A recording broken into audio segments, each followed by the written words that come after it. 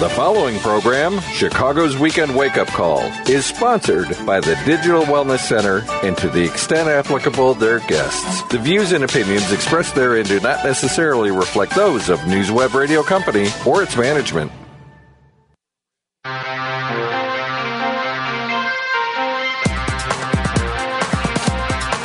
Good morning. Welcome to another, we hope, enlightening episode of Digital Wellness with Dr.Mary. I'm Dr. Mary Donahue, and today we're going to embark on a journey through the emotional terrain of finance. This was brought forward to me this week by a friend who was treated incredibly poorly at a bank. And this young man is looking to start his own business. He's worked hard already. He's 27 years old. And his needs and what he was doing was totally dismissed by his financial institution. And in fact, I think they abused him. But we'll get into that. And the reason, part of it as from the perspective of a human, but also from the social science perspective. Why did this happen? Why did this man, otherwise incredibly capable, let this happen to him? And how can other business owners miss this and avoid this? Sorry. And we are bringing in someone I admire very, very, very much to help us solve these problems. Todd Smith, who runs CFO Alternative. Todd is definitely aware of this situation and, more importantly, the stress of running a business or being a solo entrepreneur in 2024. He ran his family-owned business for over 20 years, and then he closed it and decided to branch out and form what is now known as CFO Alternative. Todd, I've hired Todd. He's amazing. Todd's ability to help people like me develop, implement, and refine our projects are incredibly important. He helps them manage the financial aspects of their business.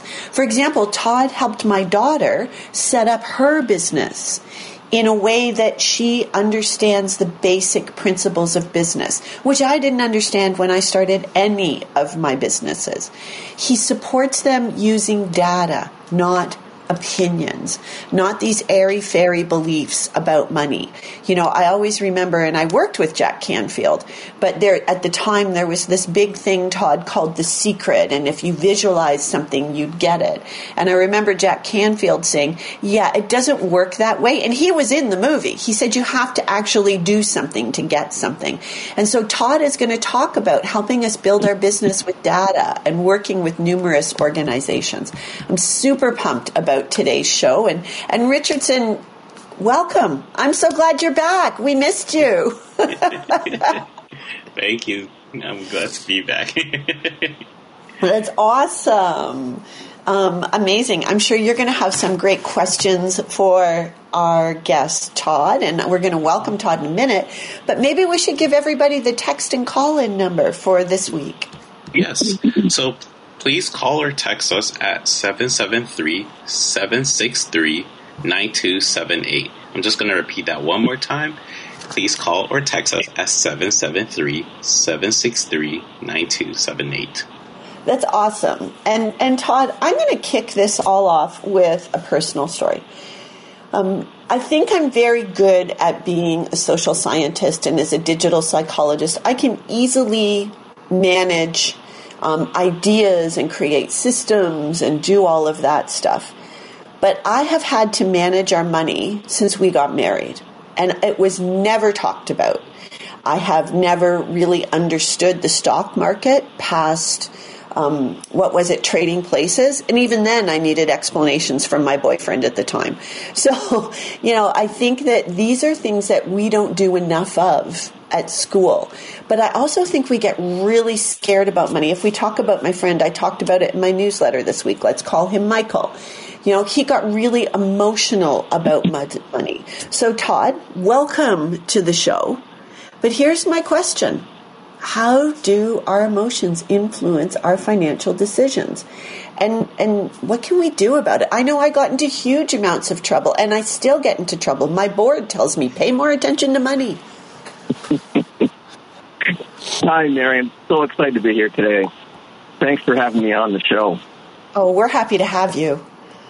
I'm a bit of a geek about this stuff. The numbers kind of juice me. I know not a lot of people do, but it kind of gets me going. So I love this kind of stuff. And small business is really my passion. I'm just so enthusiastic about entrepreneurs and what they do and the impact they have on a community. So it's really it fuels me to keep going.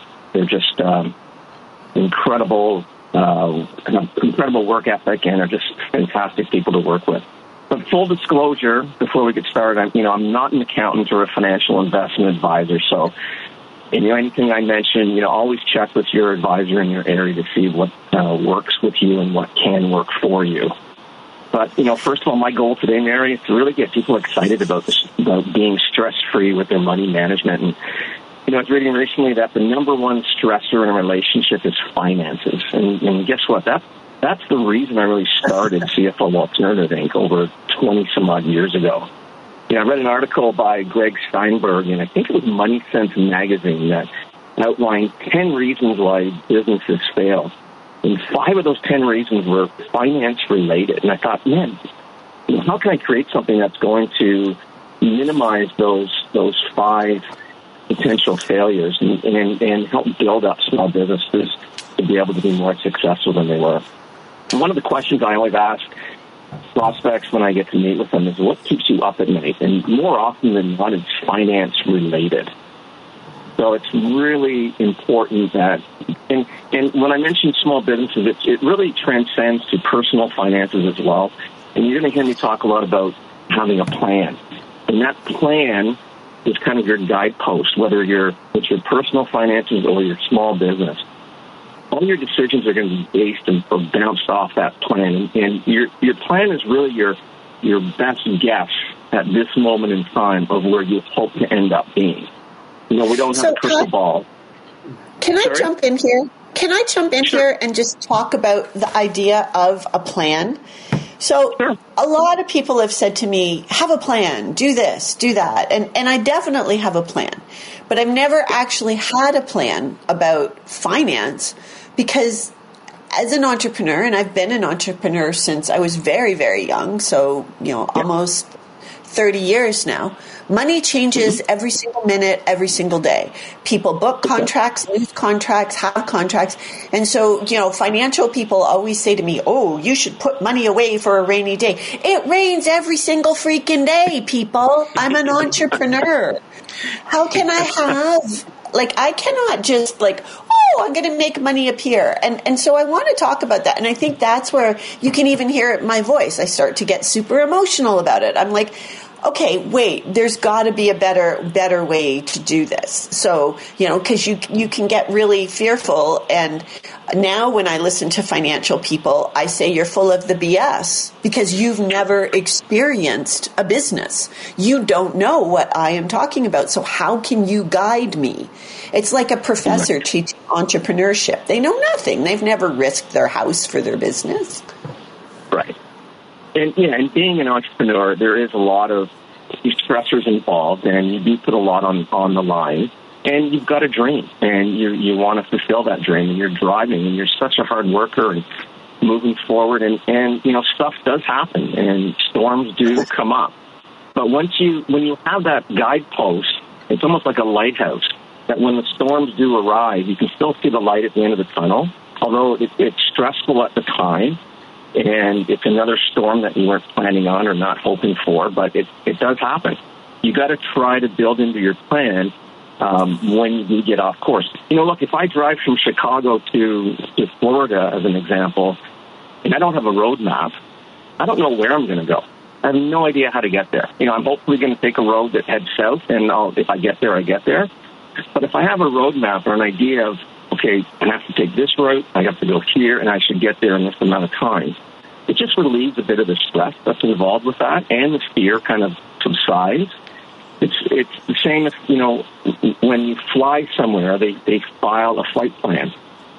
But the flight is off course all the time. If you don't have that plan, you can't get back on track again.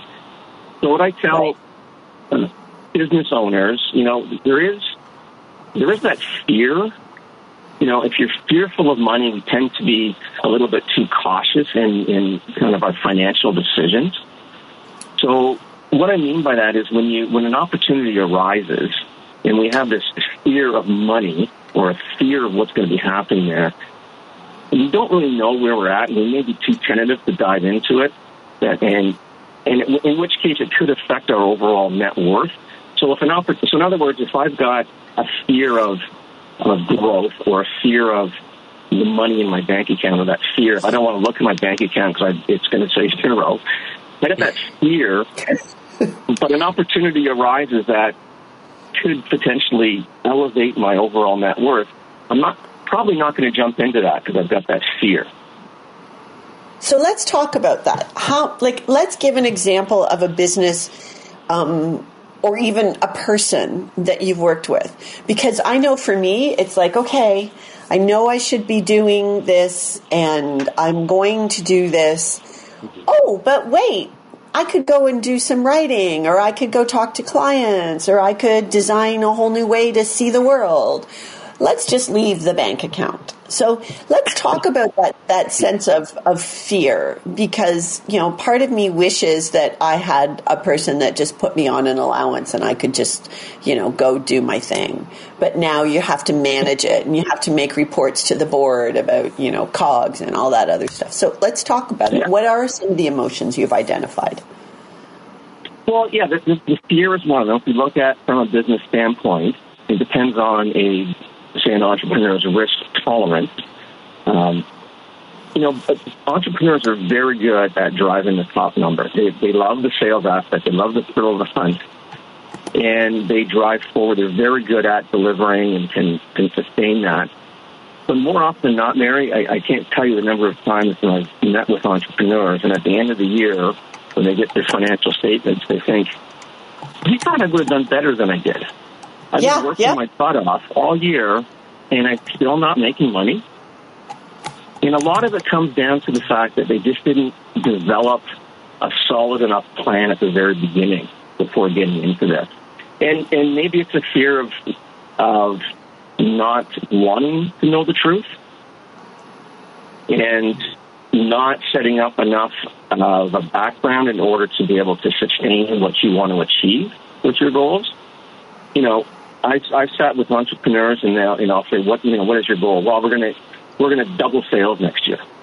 Okay, well, what does that mean? It's just delving down into better sets of questions to be able to say, okay, here's how we're going to achieve this. And one of the things is with entrepreneurs, they are such big dreamers, and I love that about small business owners. They've got some lofty dreams and some lofty goals. It means that the role of the CFO is to play devil's advocate. We can take that dream and that lofty goal, but let's put some numbers to it. What does that mean? So I'll ask an entrepreneur, you want to double your sales next year. So let's say, for example, they're doing $1 million in sales. So you want to go to $2 million in sales. What does that mean? What does that look like? How are you going to achieve that? What plans are you going to put into place today? So if the future, I'm a big believer that the future drives the present. So if you want to double your sales, which is great, the lofty goal, what do you have to do today, this week, this hour, in order to achieve that goal? If you don't have that plan in place, then all your the fears and everything else just keep rising up because you just want to drive that top number, just want to go for it. But if you've got some key performance indicators in there to monitor and manage your growth properly, then it's you can bounce, when those storms do hit and when the rain does come, you can just pull out that plan and look at it and say, okay, here's, a month ago we said we wanted to achieve this. Do we have the infrastructure in place to be able to sustain this? Do we need some outside financing to be able to achieve this? Do we have the right people in place to be able to achieve this goal? So these are all the exploratory questions that when you have a solid plan in place, it takes a bit of the emotion out of it. I tell business owners who are getting into business together, the first thing I always say to them is, how are you going to resolve conflict when it arises? What are you going to do? The best way to deal with conflict is before it happens. And when the relationship is good, you sit down and say, how are we going to best resolve when we butt heads? then it just it removes a lot of the emotional anger that can arise when tensions arise. And it works the same way in personal finances and relationships with your significant other. Sit down, well, Todd, let's stop right there for a second. I have, a couple of people have already started texting in, so I want to jump into that. But if we go back to, I want to answer this, and then the first question, which just is kind of funny because John, I'm just using the name John because that's what popped into my head. He asked me, I don't use his name. He is a small business owner. He experiences cash flow issues that threaten the survival of his company. He's grappling with tough decisions about cutting costs, renegotiating contracts, and seeking additional funding. He has staff in place he's worked with for years, but he's wondering how to measure their productivity as well. So, I mean, there's a lot in there. Can we just go and talk? Please feel free to talk to John. He knows who he is because I just told him I called you John. So why don't you jump into that and just say, he used the word threaten the survival. So clearly he's coming from a fear-based emotion. Yeah. What should he do? Well, first and foremost, cash flow is king. And a healthy company with a healthy cash flow is in a better position to be able to sustain those storms when they do arise. It does, that cash flow does help reduce the stress. And John, John, when if you're listening right now, then, you need to do almost like a financial enema. Really look at your costs of your operating costs. Renegotiating contracts is a good step. Still maintaining, I don't know what business John is in, whether he has inventory, he's got suppliers, or whether it's a service-type business. But let's assume, for example, it's a service business and he's got suppliers that he needs to keep in good relationship with. So communication, honesty and communication. You get to your suppliers and say, here's the deal. Here is what I'm faced with right now, where we've got a plan in place and we're moving forward. I want to renegotiate our terms. So either extending the terms that you have to pay your supplier is one way, or getting a reduction in price if possible, or possibly shipping differently, or even looking at if you're buying, let's say, for example, I have a client now that buys out of the U.S. We're looking right now at buying in Canada to see if it's cheaper for them to get it to them. So those are all things you can take. And you know what? I know you opened up the show and you talked about a friend of yours had an issue at the bank. And you need to treat the banks like our best customer. Banks hate surprises. It's one of the worst things that they hate. They don't want to know at the end that you're having a cash flow issue or you're ready to file for bankruptcy. Be upfront with them. Let them know, here's the deal. But as long as you have a plan in place, they're more apt to work with you than against you. And you also have to understand, too, banks, and I don't want to get too sidetracked here, but banks, when they are helpful towards an industry, and I had this when I had my other company, it was a custom brokerage firm, and the banks wanted to get into that industry, so they're making it very easy for us to get credit from them. Until we had a new account manager, and things changed at the bank, and they wanted to not be in that industry anymore, so they made it very difficult for us to be able to get credit from them. They changed all the rules. They changed what we had to provide. It was a very stressful point in time. So we looked at changing banks at that time. Mm-hmm. That helped us. And then just maintaining like a healthy sales, what we call daily sales outstanding. It should be one of your company's their key performance indicators or a KPI. So that's the length of time it takes for your customers to pay.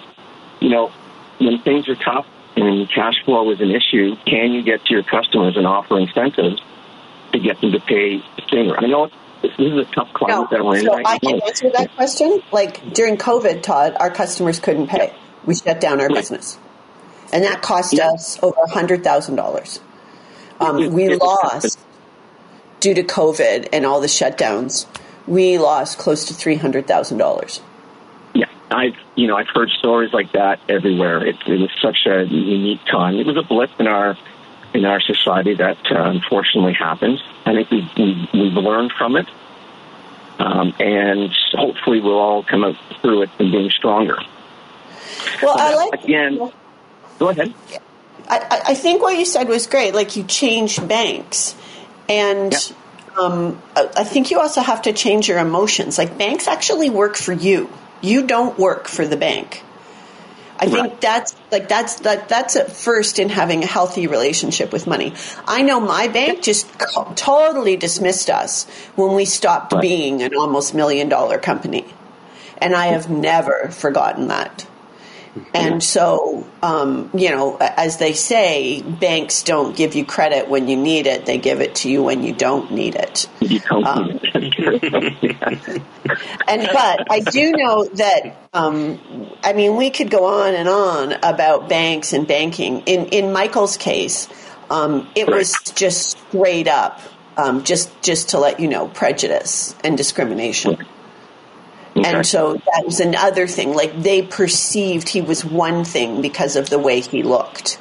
And then he went to another bank that was much more friendly, understanding, worldly, global, not a small town. And the difference in how he was treated was insane. It was such a more positive experience. I know Richardson has a couple questions that came to his email. I feel like we're dominating the conversation. Rich, did you want to go to those? Yes.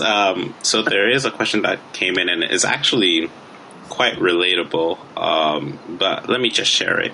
Okay. A recent college graduate felt overwhelmed by student loan debt and uncertain job prospects in a competitive market.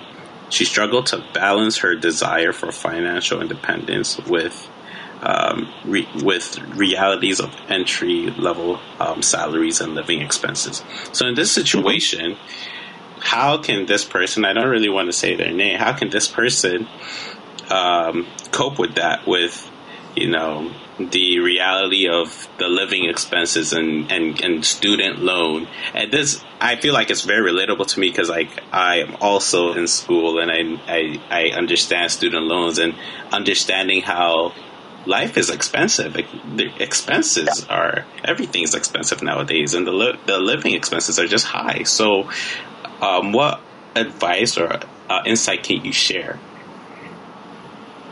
Well, it's a great question, and we're living through this right now. We have 3 kids that are still paying off.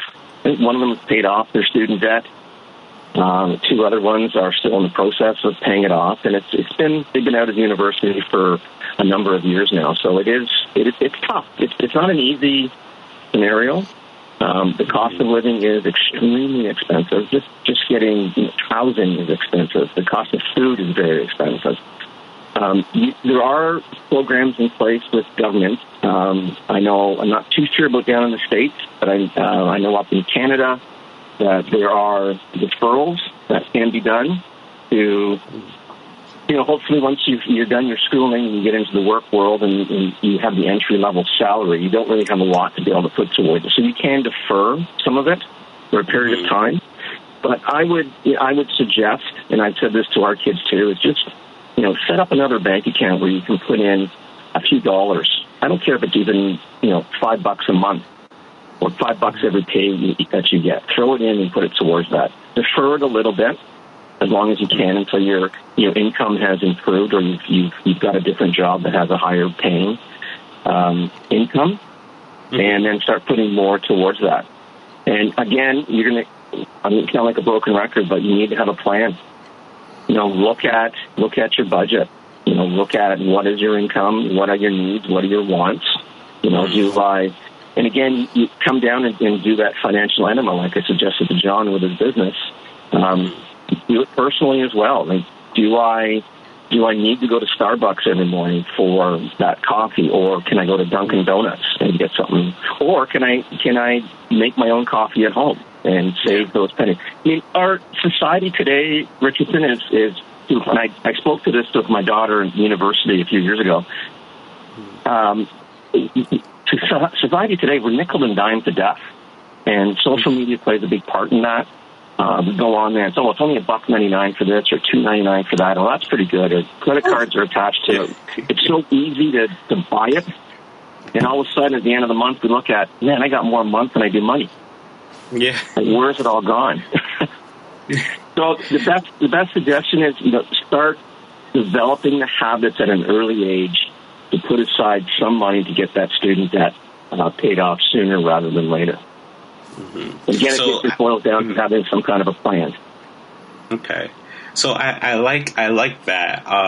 And one question that I do have in following up is, let's say you do develop a plan, right? And you look at your income and you look at what you can do. What about the social aspect? What if you can't do any of the social aspect? I know that's also very important to be able to not only work and feel like you can't do anything. So in that situation, what can they do to fulfill both aspects and both needs, I guess? Sure, that's another great question. I go back to something that my grandfather taught me years ago, and he said, spend less than you make. Easier said than done in this economy, I get that. But living within your means, not trying to keep up with the Joneses or what your neighbors have, still keeping with that plan. I know, we can't just work. Some people can do it. One of our daughters is able to, she's a saver, and she will sacrifice some of her social life in order to be able to save for her future, which is great. That works for her. Others are more social, and they want to go out and they want to spend time with friends and enjoy life. And, a few years ago, I had a client that two of them were nurses, and they always thought that they were going to die young. So they decided that they were just going to spend all their money and just live for today. And the unfortunate part of their story is they lived longer, and all of a sudden they were in a position where they needed more money. So I guess in a roundabout way to answer that question is you still need to be able to live and still be able to have some fun, be able to get up and go to work. Yeah. Just maybe look at what it is. In order to have that fun or that social time, do I need to travel to Monaco? Do I need to go out into Europe or something like that? Can I do a staycation? Can I just go away for a weekend? Can I just hang out with friends at home? Years ago, my wife and I were married, and we had our mortgage and kids and debt and all kinds of stuff. We're a couple of foodies. We love to go out for dinner. We love the restaurant life. It was social. It was fun. It was a date night. We didn't have the money for it. We just couldn't do it. And there was a time when I was just throwing it on credit card, and I'll worry about paying it later. And then, next month when Aunt Visa and Uncle MasterCard show up, it's like, oh, dude, I wasn't expecting you. It's like, oh, boy, did we need to spend that $150 on that dinner? So what we decided to do, I just started taking some, reading some recipe books, figuring out what wines go with certain foods, how can I cook this better. And we started doing our date nights at home. And that became a bit of our social circle. And then we had some neighbors that would come over, and each of us would, 1 week we'd go to our place and we'd cook a meal for them, and we'd pair some nice wines. And then the next week we'd go to their place and they'd cook a meal. So that became a bit of our social circle at a time when our money was kind of lean, but we still had some fun doing it. We still got to go out. We still got to do our date night. We had great conversation and great food. Some of it was burnt sometimes while I was learning, but it ended up being good eventually. And we still do that to this day. It's just a fun way of doing it. So here's for dinner. That's just... Sorry, go ahead, Mary. Well, it's funny you said that, because I just got a text from, I'll call him Mike. He is what you just said. Like, he said, okay, I'm struggling with the pressure to keep up with my peers and their lifestyle and their appearances. And last month I did overspend on luxury items and saw that aunt and uncle. That's funny he used that. And really, really wants to fit in. And he says, I don't know if I care of the savings and the long-term goals. It's really important for me to fit in because I've always felt like an outsider. So this is interesting because it starts to bring the link between emotion, self-worth, and money. I know a friend who only buys designer stuff. As a matter of fact, she was just in New York and bought like things from Chanel and Dolce & Gabbana and all of these like amazing stores but that's a lot of money to spend. But I think it comes from, she's lost her mom recently, all of these kinds of things.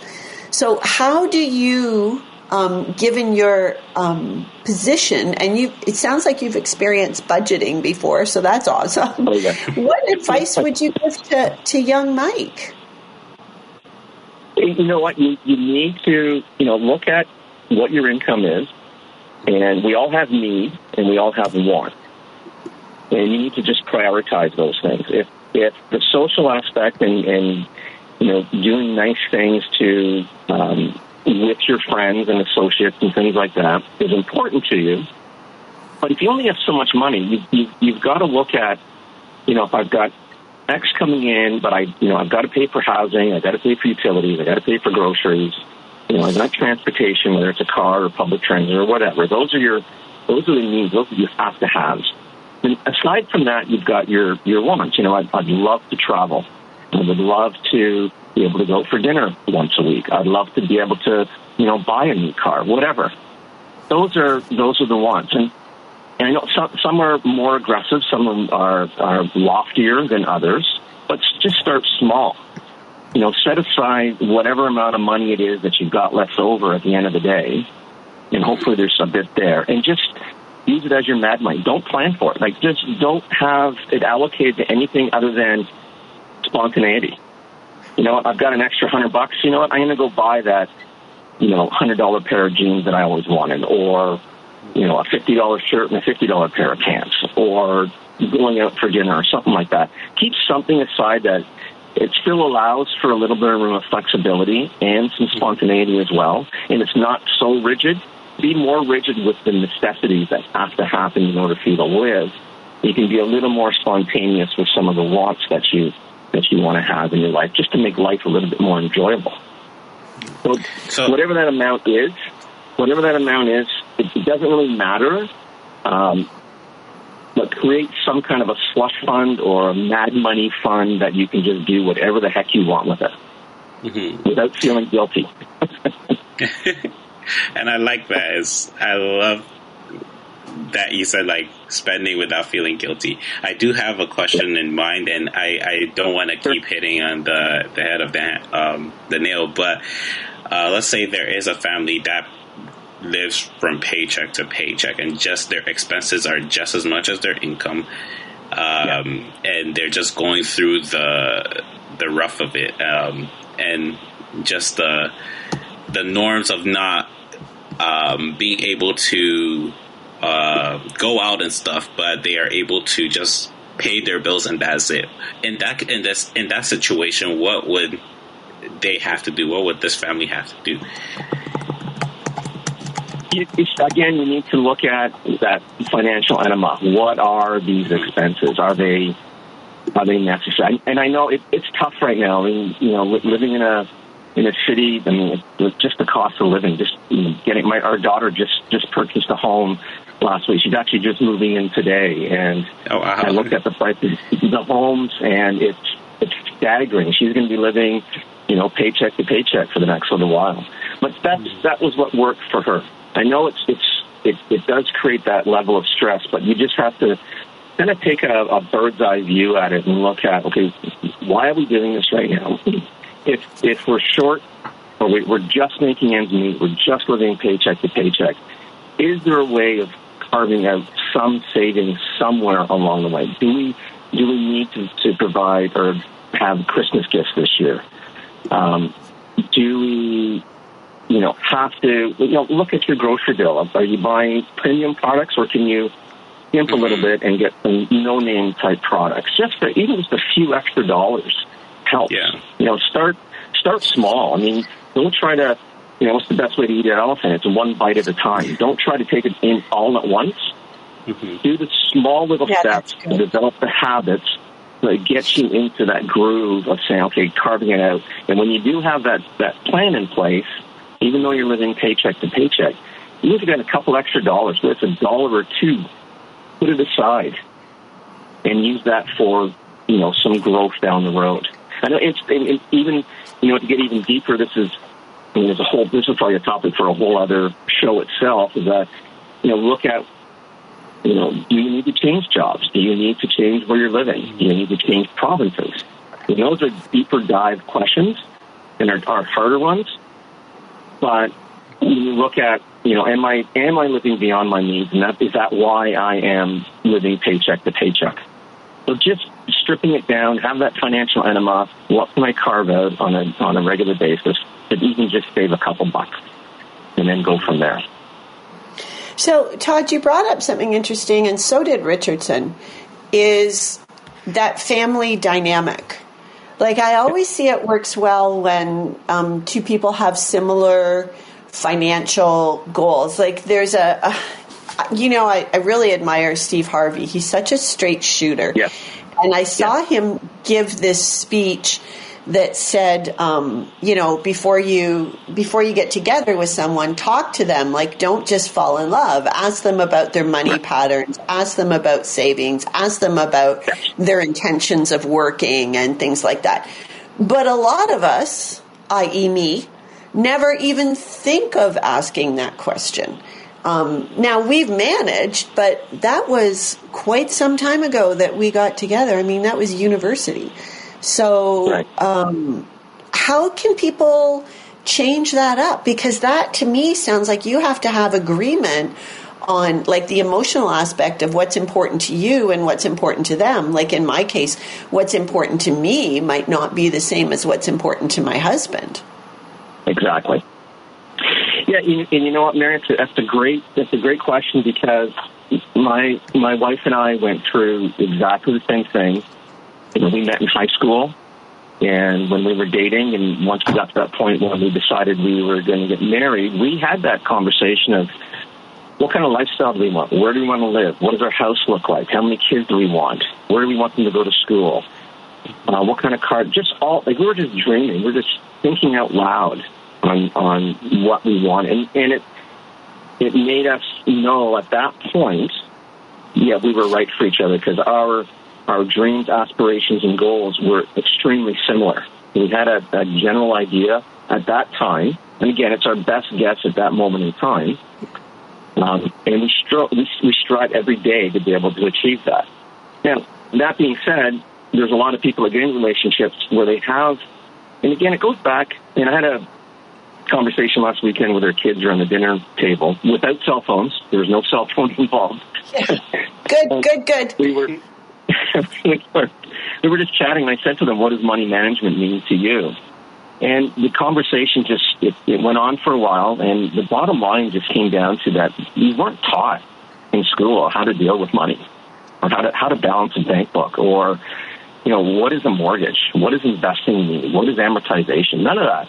So is it any wonder that when we get into relationships, we don't know enough? It's no fault of our own. We just don't know enough to be able to have that conversation before we get into that relationship. So then, a few years down the road, you're making these decisions, and you get little financial strife, the tensions arise, you don't know how to deal with it with your partner, and then the stress just increases and increases until it explodes. Hopefully your relationship is strong enough that you can have that conversation, sit down and say, well, where have we been, where are we at, and where do we need to go from here? Mm-hmm. And do we need to get in somebody who asks for some advice or some help? Do we need a coach? Can someone come in and give us advice on where we are at? And just having that open communication. And again, if you've been down that road and you've already hit that emotional stress of finances, this is where, and again, it might be a conversation for a whole other show, but it's get some help to be able to have a third party to sit in with you to work through some of the challenges that you might be going through in finances. So what are some of these, what is the signal? What's the key indicator of financial stability and success? Like, what is the end result of this plan? Mm-hmm. Good question. Great question. It's a great question. That's why I get the big bucks. That's right. Oh, my gosh. I mean, what is the big picture? I mean, it gives you some peace of mind. It reduces stress. Try to shoot for maybe 3 months of savings. Set aside in the event that you do lose a job. Start to implement an investment strategy. Start small. Again, don't try to eat that elephant all at once. Just do some small things. I mentioned to our kids back when they were like 17 or 18, start an investment strategy. Invest in something and put $5 aside if you can from every paycheck. And start doing that. And spending less than you make. And if you're living beyond your means, then you're going to have some financial stress. Mm-hmm. You really need these certain things that you've been accustomed to? Or can we just delay them until our financial position's a little better? But having those in place, and then having that plan, the plan does the talking. So it's not me pointing to you because you bought that Gucci bag, or you pointing to me because I went and bought that new snowmobile that I shouldn't have bought and couldn't afford. It's the plan does the talking. We set this plan out. We have X number of dollars. Here's where we were at. Here's where we're at right now. And we said this is where we want to be. But unfortunately, we made these financial decisions like a Gucci bag and a new snowmobile that have set us back now, which is fine. I mean, we're all human. We make mistakes. We do things like this. We want to live. We want to have some fun. So it shouldn't debilitate us, but we look at, okay, we said we wanted to be here by this certain point in time. We just made these decisions to buy those things that we didn't really need, but we wanted badly. But now we're going to have to look at our plan and extend it out. So we're not going to be able to achieve that target. We're going to have to extend it out by another 6 months or a year because we made that decision to buy those things that we didn't need. Mm-hmm. So I see. For every action, go ahead, sorry. For every action, there's a reaction. Exactly. And I love that when you have that plan, you're able to see the consequences or how long it's going to take for you to make up that one purchase. As you said, like exactly. You could be set back 6 months for one purchase, and I feel like that can really put you in a really dedicated mindset. Like, oh shoot, if I buy this, how long is it going to take for me to pay it off, or how long is it going to? Right. Yeah. Exactly. So I love that. That's amazing. So and, Todd, one of the other tips sorry, go ahead. Go ahead with another tip, because I was going to say, like, what are critical financial habits, no matter what your age, that in your opinion, we need to start doing to create sustainable wealth accumulation? Absolutely. And I look at some of the setbacks that we kind of have occasionally, and how do we recover from those? And I think one of the aspects would be have plastic surgery. And what I mean by that is cut up your credit cards. Credit cards. Darn, I was like, okay, I'm ready. I'll get rid of these wrinkles. I can't tell you the number of times that I've met with people and their credit card balances are through the roof. It's crazy, and they're spending, 29% interest, paying, they use their credit card. Oh, this is on sale, I'm going to buy it. And it's free money. Well, no, it's not free money. The banks are giving you money in hopes that you're going to pay it off in time. And if not, we're going to charge you 29%. So that item that you just purchased that you thought was on sale, if you don't pay it off on your credit card at the end of the month, you're now adding 29% to the price of that product that you just bought that was on sale. Yeah. So those are some of the things, you got to look at And again, making your list of needs and wants. And then, most importantly, be humble enough to ask for help. And some of the things that I look at, critical financial habits, again, I'm harping on this, have a plan. Have an idea of where you want to be, and then backtrack to today and ask yourself, what do I need to do today to move the needle forward to get me closer to my goal? Because the future drives the present. And pay yourself first is another strategy. What I mean by that is live your lifestyle on 90% of what you take home. In other words, let's say your income is $40,000 a year. Structure your life around your income being $36,000 a year, and the remaining $4,000 invest in something else that's going to make you money down the road. So you're spending less than you make, and you've got a little bit of something that you're not counting on because you're living on $36,000 a year, or 90% of your income.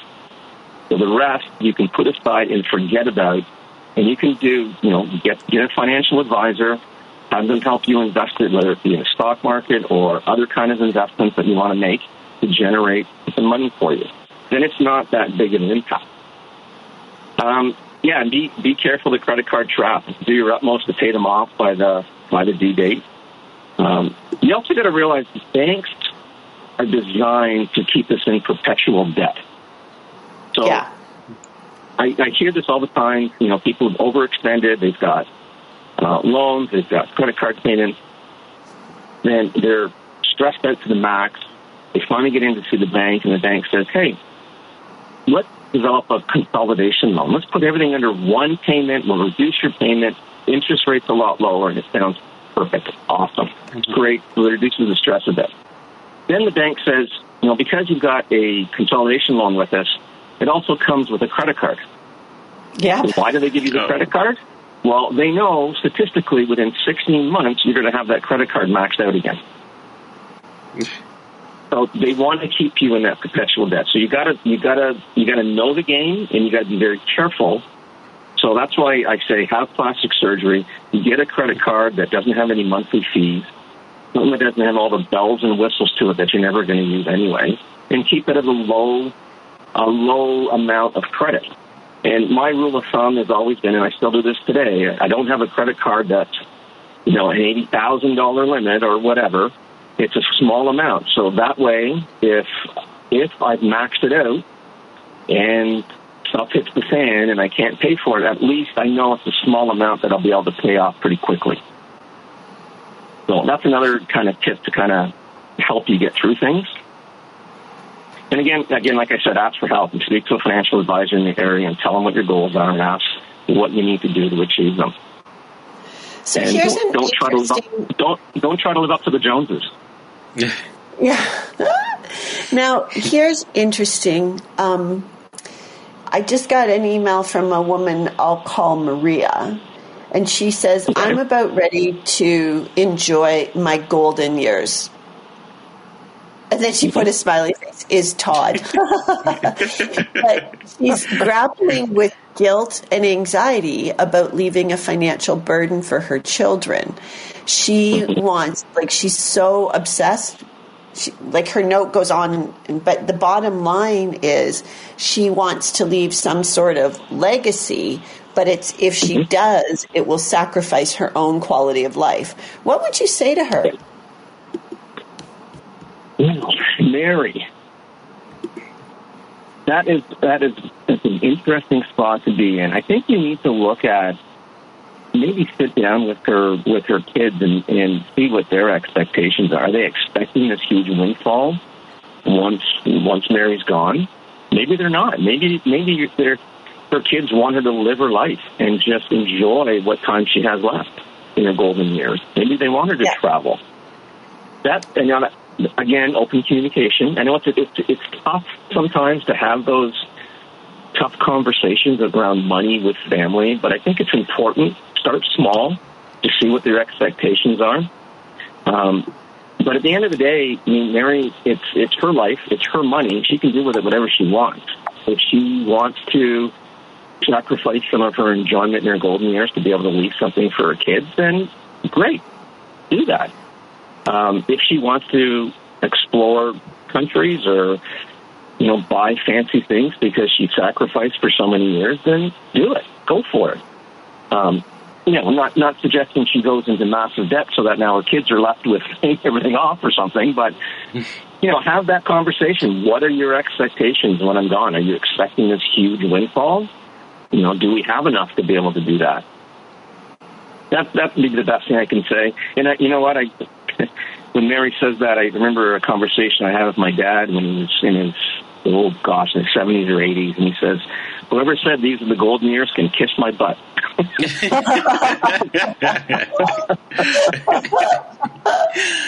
I know. I go back to those nurses of yours. I'm like, I don't know. Did they have the right idea or not? But really, at the end of the day, for Mary, it's her money. If she really wants her kids to have something, maybe can she set it? Again, I don't know what her financial position is. Is there an amount of money that she can give to her kids now and say to them, here's X number of dollars, and so you can see what they're going to do with it and see their enjoyment and have them thank you for it. And when you pass and things are just transferred, they don't have the opportunity to say thank you, or they don't have the opportunity to see what they've done with those funds. So maybe if she's in a position, you can allocate some funds to her kids or grandkids if she has any, and say, I want you to have this, go have some fun, and, you can see the smile on their face, and hopefully they do some good things with it. And the rest, Mary, just do what you want to do with it. I totally agree. I'm a big believer in spending every last cent you have before you die. Like, enjoy it. You don't need to leave it to anyone. Give them some money while they're young, like in their early 20s. A friend of mine said, we'll give our kids all money when they graduate from university, and then we're out. It's over to you. Yep. You figure out how to manage it. You figure out how to, and maybe the kids should listen to you and have a plan and do all of this stuff. Now, before we close, we have about 2 minutes left. What are your final thoughts here, Todd Richardson? Anything? Todd has so many insights. You can go ahead, Todd. Sorry, Richardson. I think what I want people to walk away from is that there is hope. Have tough conversations with yourself. Look yourself in the mirror, and you'll get through this. And remember that the valleys is where growth happens. Anybody can ride a wave. I believe the true success happens when you're in the valleys and things are tough. That's where you learn. And ask for help and reach out. 3 things really, pay yourself first, spend less than you make, and develop a plan and stick to it as best you can. And have open conversation with your significant other. Absolutely. Okay. Pay yourself first, develop a plan, and have conversations. Have open conversation. Have those tough conversations. Once you have them and the floodgates are open, they become easier. And when you do have that plan in place or the budget in place, don't shelf it. And I've been with companies where they develop these great strategic plans and it goes on the shelf and they never look at it again. Yeah. Take it out, review it, look at it. Initially, maybe do it monthly until you get in the habit, and then you maybe do it quarterly or every 6 months. Fantastic. That's what we will do. So thank you, everyone. I hear our music. It's taking us off. Todd, you've been amazing. We didn't even take a break today. Everyone, we wish you a wonderful week. And reach out to Todd Smith on CFO Alternative on LinkedIn if you need him. Be well, everyone. Absolutely. Take good care. Thanks, Richardson. Thanks, Mary. You as well. Thank you. Bye-bye. Bye-bye.